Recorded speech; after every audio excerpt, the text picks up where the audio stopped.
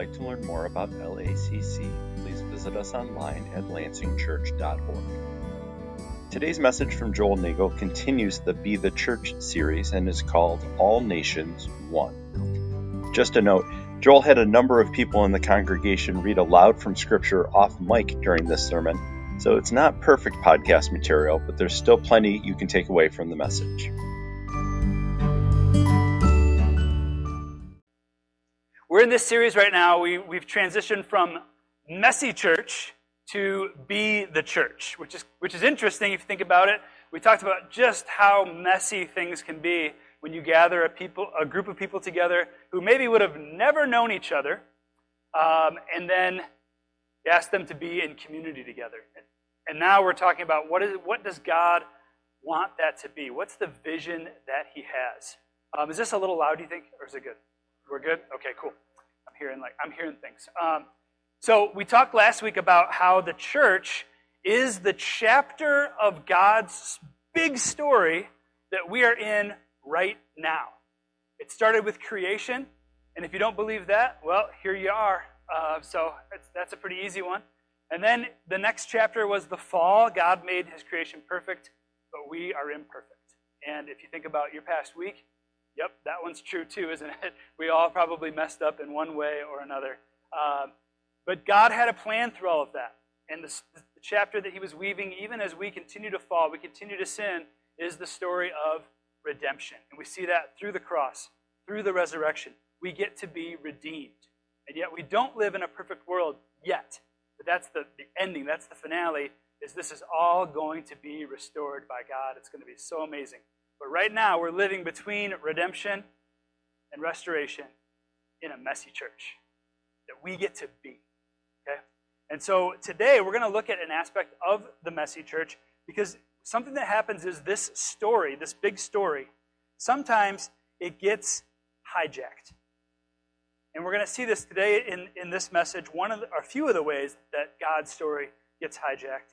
And we'll see it next week as well. And so today's message is titled, Be the Church, All Nations One. What's God's vision for the world? You ever think about that? Like maybe you've got vision for your life. I hope you do. Sometimes people even put it on like a vision board. Like they cut out things from magazines and this is what I'm going to look like. This is what I'm going to do. This is my vision. If you thought about what's God's vision board, what's He cutting out of the magazines for our world? What is God? What's the end game that God has for our world? All nations, one. That's the vision that God has. I'll show you in Ephesians chapter 2, verse 12. And I'm going to read it out of the ESV version. You can read along on here. The wording's a little bit different, but I think both are awesome. If you want to turn to Ephesians chapter 2. Let's go. Ephesians 2, verse 12. It says, Remember that you were at that time separated from Christ, alienated from the commonwealth of Israel, and strangers to the covenants of promise, having no hope and without God in the world. That sounds a lot like the fall, doesn't it? Separated with no hope. But now, let's talk about redemption. In Christ Jesus, you who were once far off have been brought near by the blood of Christ. For He Himself is our peace, who has made us both one and has broken down in His flesh the dividing wall of hostility by abolishing the law of commandments expressed in ordinances, that He might create in Himself one new man in place of the two, so making peace, and might reconcile us both to God in one body through the cross, therefore killing hostility. The word one was in that passage a few times. In the ancient world, the major division was between Jewish people and Gentiles, non-Jewish people. And this passage, and many others, talk about how God united those groups through Jesus Christ. The cross of Christ did amazing things, takes away our sin, gives us hope for restoration, but it also has the potential to unite groups that are not united. God's vision for our world is oneness. It's unity. How do you think God's feeling about our world right now? If you think about that as the vision. We're going to get into some things this morning, and I want to ask a couple of things from you. First of all, please listen to this message with humility. And then secondly, I want to ask for grace as I teach this. You know, we all have very different life experiences, and so we have to approach the things we're going to talk about today with so much humility and also so much grace. Any conversation I've ever had where there was humility and grace has gone so well. If God's great, big vision for the world is oneness, then his church, our church, should be painting a picture of that vision. Okay, I'm going to ask you guys to participate here. It's oneness, right? We're all going to do this together. I'm going to put some scriptures on the screen, and if you would just stand up and read it. But I want to go kind of quick, so just stand up and read it loud and proud. The Facebook feed won't be able to pick this up, but we're reading scriptures. You'll see it on the screen. Ready? Here we go. Somebody read that for me. Yes, go for it, DJ. DJ's got it.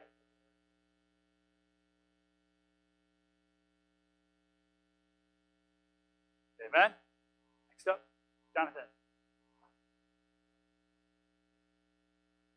Yeah.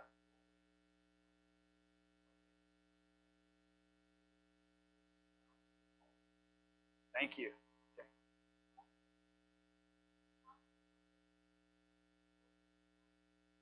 Oh man, there's more.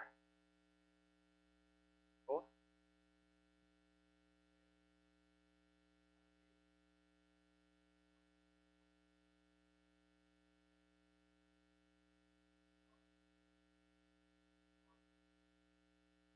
All nations, amen. There's more. Who else wants to read? Come on.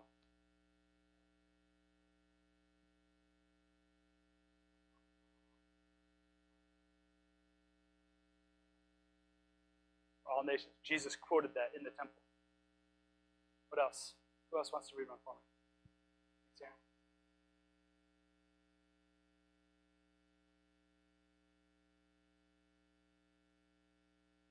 Amen. Patrick?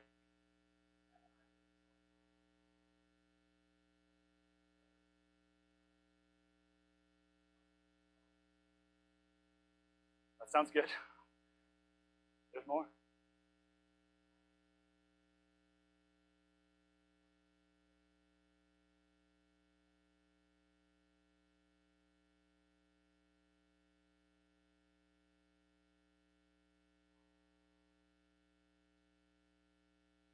Are we starting to see the vision of God here? There's more. Come on, Ken.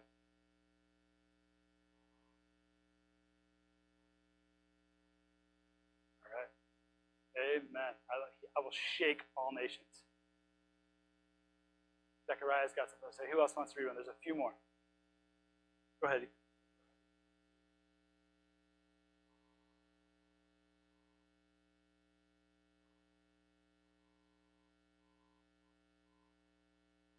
Right, God's bringing them together. Brandon?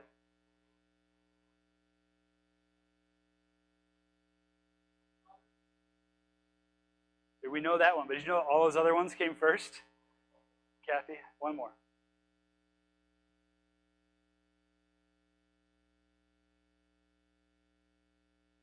Amen. And that happened almost 2,000 years ago. Amen. Do you see the masterpiece that God wants to work through his church? This is his dream. This is his vision. We get to participate in a world-changing mission and vision. That's God's dream for our lives, for your life. God is a father who loves his children, every single one of them, just like we do with our own. I got a question for the parents here. How do you feel when someone treats your children poorly? How does that make you feel? Oh yeah, that's not good. That's not good. I remember a few years ago, I was talking to Beth about this. She's actually with the kids right now, treating them so wonderfully, I'm sure. We had a parent-teacher conference, and you go to parent. I've got great kids, and the teachers usually are just like, "Oh, your kid, best. We love her. We go to this parent-teacher conference, and it was fine. But it wasn't, like, great. And, like, is our kid even in your class? Like, what do you mean? It's just okay? And we were, like, offended. I was, like, hurt. That I was like, you don't see, and this is like totally prideful parenting, right? Like, you don't see the glory in my child? What is happening? Like, it wasn't even a slight. It was just like, what? It was so hurtful. You know, our Heavenly Father knows exactly how awesome each of His children are. There's not one son or daughter of God that is just okay. You are the apple of His eye. You are His beloved. He would and He has done anything for you. When you go to parent-teacher conferences, He gushes over you. And every single human on the planet. Do you believe that about yourself? You're so special. Do you believe that about others? About everybody in this church family right here? We're all-stars. This is the all-star team right here. Okay? But here's what happens. We let smaller stories. You guys just helped me read the big story, the big vision of God. But we let smaller stories get into our thinking about one another and about the church.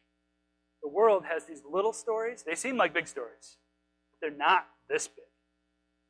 So I want to spend some time this morning addressing some of those small stories that get inflated above God's dream of all nations becoming one through the church. First thing I want to talk about is race. Race is a construct, technically not real. There's no difference between people because of the color of their skin. We know this. But at the same time, racism is very real. The color of a person's skin, unfortunately, greatly affects their lives and their experience. It happens overtly, it happens unintentionally, and it causes great hurt and confusion. You know, even in the church, we face misunderstandings. There are assumptions. There's division because of race. Small story that the world wants us to believe, there's a couple stories here, is that we either need to be hyper-focused on race or ignore racism as if it doesn't exist at all. Those are small stories. I don't have the answer for this, but I do have a question for you. I want you to think about this. What story does God want to write regarding race with the Lansing Area Church of Christ?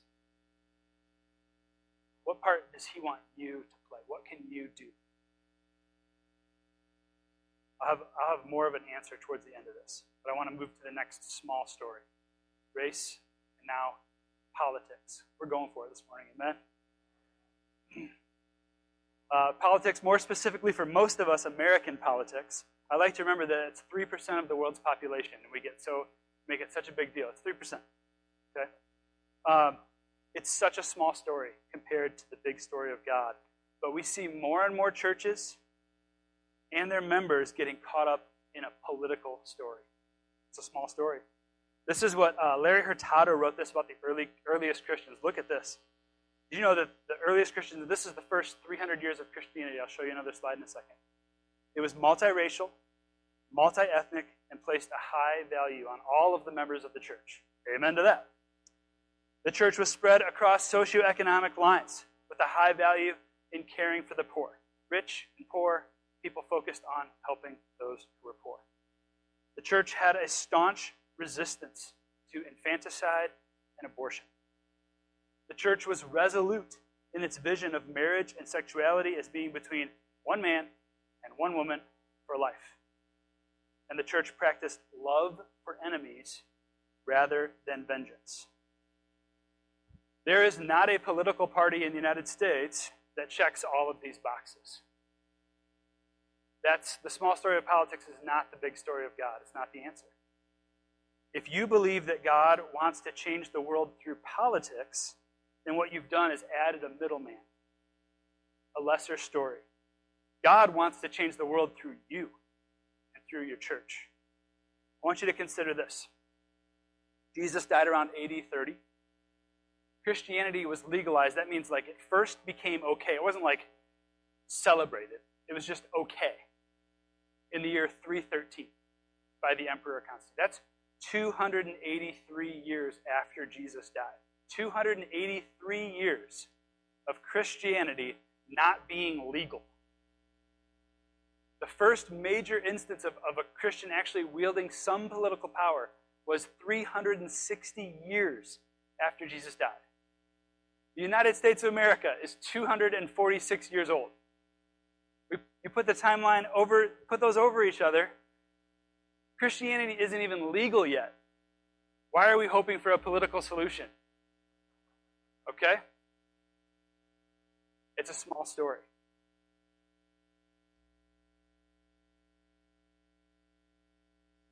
For more years than America has been around, the earliest Christians did not accept political office. They wouldn't be in politics. I don't even know this or not. They would not serve in the military. The Roman Empire, they're not going to serve in that. They were persecuted. If you would think like, okay, well, why wouldn't they go after politics? Every so often, for those first 300 years, persecution would break out, and they would literally be killed by their government. Shouldn't they be petitioning the government? No, they petitioned God. They believed that prayer would do more than any political action could. They weren't disengaged because everything was great. It's because they believed in a bigger story. And when the church and the state finally got together, that's when most people think the decline of Christianity and the Roman Empire really began. I'm not going to tell you what to do with all of this, just like with our last small story. But I want you to consider how big of a story is politics in your lives. How much are you reading that story? How much are you watching that story? How much are you letting it affect you? Will we be a church that honors God's vision of all nations if we're hyper-focused on the politics of one nation? Let's talk about another one. Gender identity and sexuality. So many people struggle with these issues at different points in their lives. Like, it seems like almost everybody struggles in some way with this. Our world wants to make these questions the story of your life. It should be a small story. The world makes it feel like the biggest story. The world wants you to base your whole identity off of who you're attracted to. There's a bigger story. Here's the challenge for us.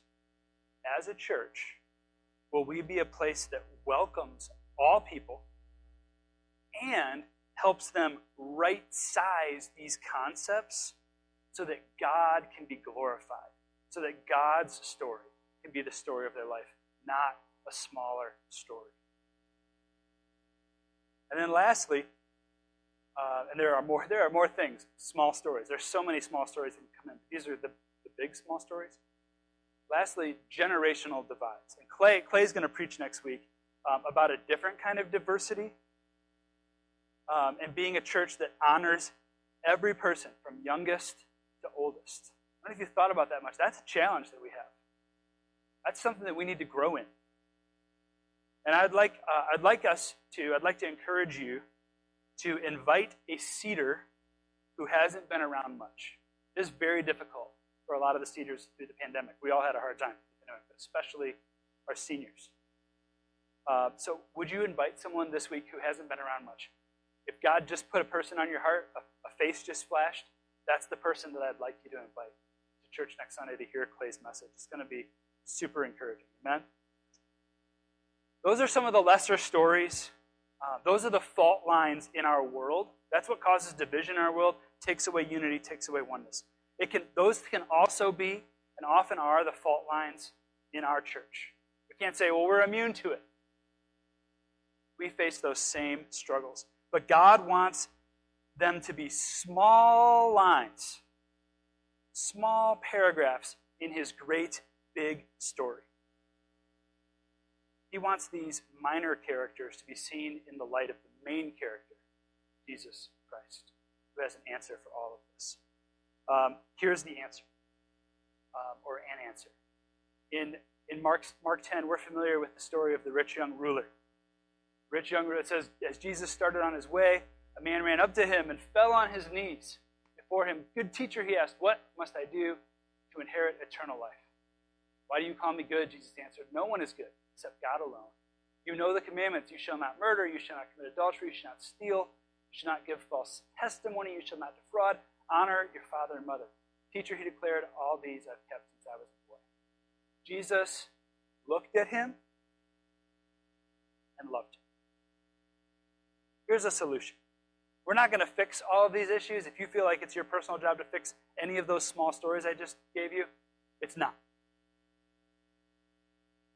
What we are called to do is to put God's story first. And then solutions start to appear. So what's one of the things that we can do?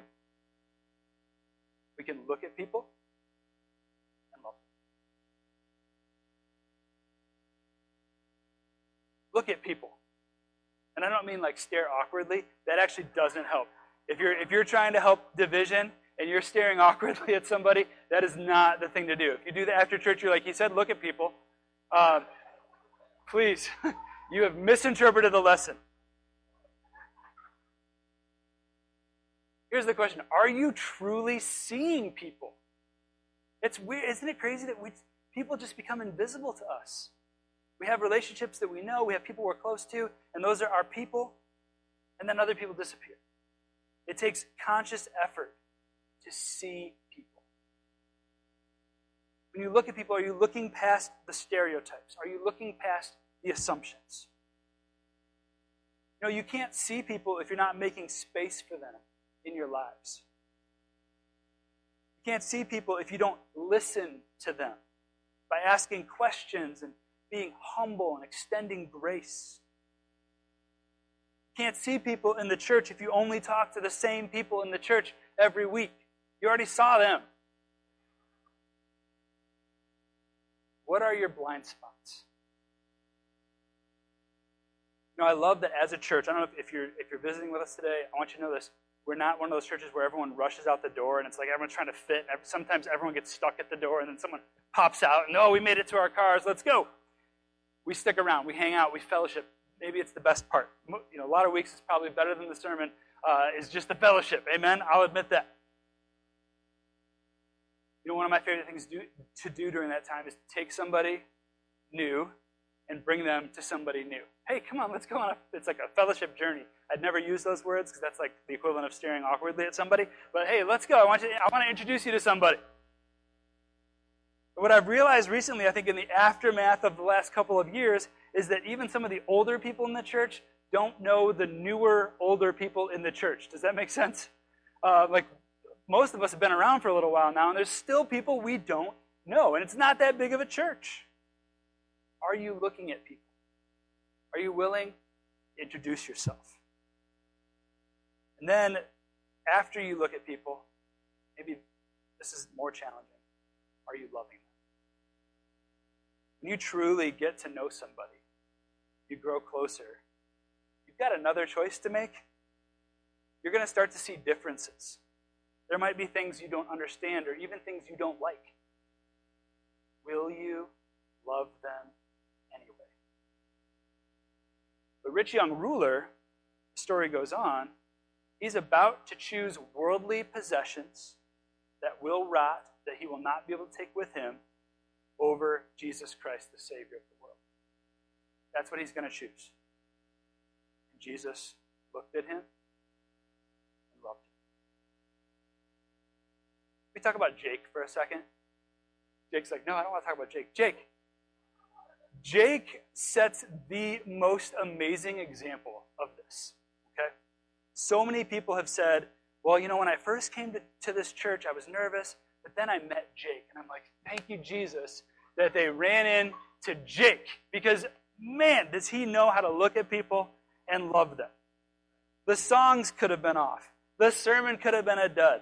But if they met Jake, their Lansing area Church of Christ experience was awesome. Why is that? Is it the beard? It might be the beard. No, it's because he takes a genuine interest in people.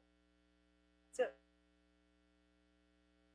And that's what's so amazing about God's vision of oneness for the church. It's not an institutional vision, like we need to figure this out and let's do some drills and figure out how to be friendly. It's an individual vision that plays out in the group. Each one of you has the ability to be like Jake. Or even more so, and this is what Jake does, to be like Jesus. Amen? You have the ability to show off God's amazing love, God's amazing vision for his church. You also have the ability to ignore it. I believe that simply looking at people, really looking at people, and loving them can change the whole world. There's one more aspect of this we need to talk about, though, okay? Like, man, we talked about a lot of stuff today. One more thing. You got it? All right, we're going. Let's do it. Go and make disciples of all nations. No, we aren't just called to be a church of all nations that shows off unity and oneness. We are called to go and make disciples of all nations. We aren't called to an isolated oneness. We just come and we have this holy huddle here, and the world is so terrible, but look at us, we're one. It's an active oneness. We are to go into the world and help them experience what we have. You know, when I look back over the last couple of years, I want to be really honest with you guys. One of my biggest regrets is I think all the things happening in the world, those smaller stories, a lot of them distracted me personally from the mission, from the vision that God has for us to go and make disciples of all nations. And if I get distracted from that, guess what that means for the church? It's a rough job. It means that we've been off. Got off mission. And we've been talking about for a while, it's time to get back on mission. It was never time to be off. Amen? And so, and I mean this, I have an offer for you, okay? I have an offer. If you feel called to the mission, feel like, yeah, I want to get back on the mission. I want to make an impact. I want this vision that God has, this big story, to spread. Then I want you to come and talk to me after church. This is what I've got for you. I'm going to do a Zoom meeting. This is getting very specific. This Tuesday at 8:30, and I want to train anybody who's interested to do a Bible discussion group, a Bible talk about Christian zombies. We don't want Christian zombies, by the way. That's bad. But a lot of people are Christian zombies, okay? And so it's something you can do in the next few weeks. It's spooky season. It fits. The campus talked about this on Friday. Franco did an awesome job talking about this on Friday night. And so I have a Bible study for you. I've got invitations that you can make your own. And I want to train you how to do it, okay? And so you just talk to me. I'll give you the Zoom link. But we're going to talk about like where to do this, when to do it. At your house, at a coffee shop, at school, even at work, you could do this potentially. Talk about how to invite people to it. We'll pray about who we are inviting, how to lead the discussion. You can do this. I know you might be like, there's no way I can do this. You can do this. Here's the thing. I don't know who's going to respond to this. It might be everyone's like, cool idea, bro. No, not happening. Okay? We're all disciples of Jesus. Disciples make disciples. We're all capable of this. It could be a couple of people, and I would love to get on the Zoom and have a couple people do this. That's the gospel being preached in a couple more places in the next few weeks than it would have been. It could be a couple dozen people. That'd be awesome. Maybe the Spirit will move us all, and we'll have an extra church service Tuesday night on Zoom. But I want to work with whoever is willing, whoever the Spirit is calling, to take God's big story to the nooks and neighborhoods of the Lansing area, to your area, in our area. We can't become a church of all nations and display the oneness of God if we aren't willing to go and make disciples of all nations that display the oneness of God. Overall, I want you to think about in this message is just the title of this whole series. It's messy, but let's be church. Amen. I'm going to pray for communion right now. Please pray with me. Lord, I want to just thank you for sharing your faith with us. I think about when you were in the garden and you struggled. Your son begged that the cup be taken. If there was any other way, the way that he was called to share his faith was by giving his very body, his blood, his life, so that we could be saved. And it was hard for him to share his faith. That step that he had to take so that we could have this vision of being a church of all nations. It was so difficult for your son, Jesus. Thank you so much, Jesus, for sharing your faith with us, even though it was hard.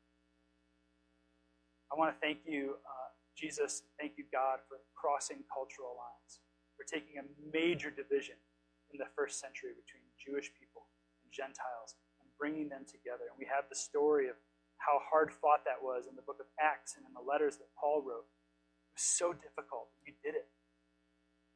We know that you can unify, you can unite. Mostly, God, I want to thank you for looking at each of us, like really knowing us and loving us anyway. We're so undeserving of that kind of love. But we're so, so grateful that you have vision even for our lives, even for our church. Lord, the church, this church is your body. Sometimes we need to be broken a little bit. Maybe some of the things we talked about today, these lesser stories, they break our hearts. And I pray that if we are broken like your body, if we're bleeding even a little, like your body did on the cross, God, I pray that you could fill our brokenness, that you could fill what's missing with so much vision. That we could be a church, even this church, be a church that could change the whole world. What an amazing dream we get to participate in. Thank you for believing in us, God, so much more than we could ever believe in you.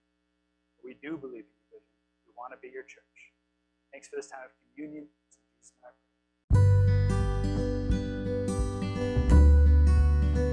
pray. Thanks for listening to this week's message from the Lansing Area Church of Christ. While we're happy to share this message via podcast, we'd love to pray and worship with you in person. To learn more about our services or to connect with us, please visit us at lansingchurch.org. Have a great week and go with God.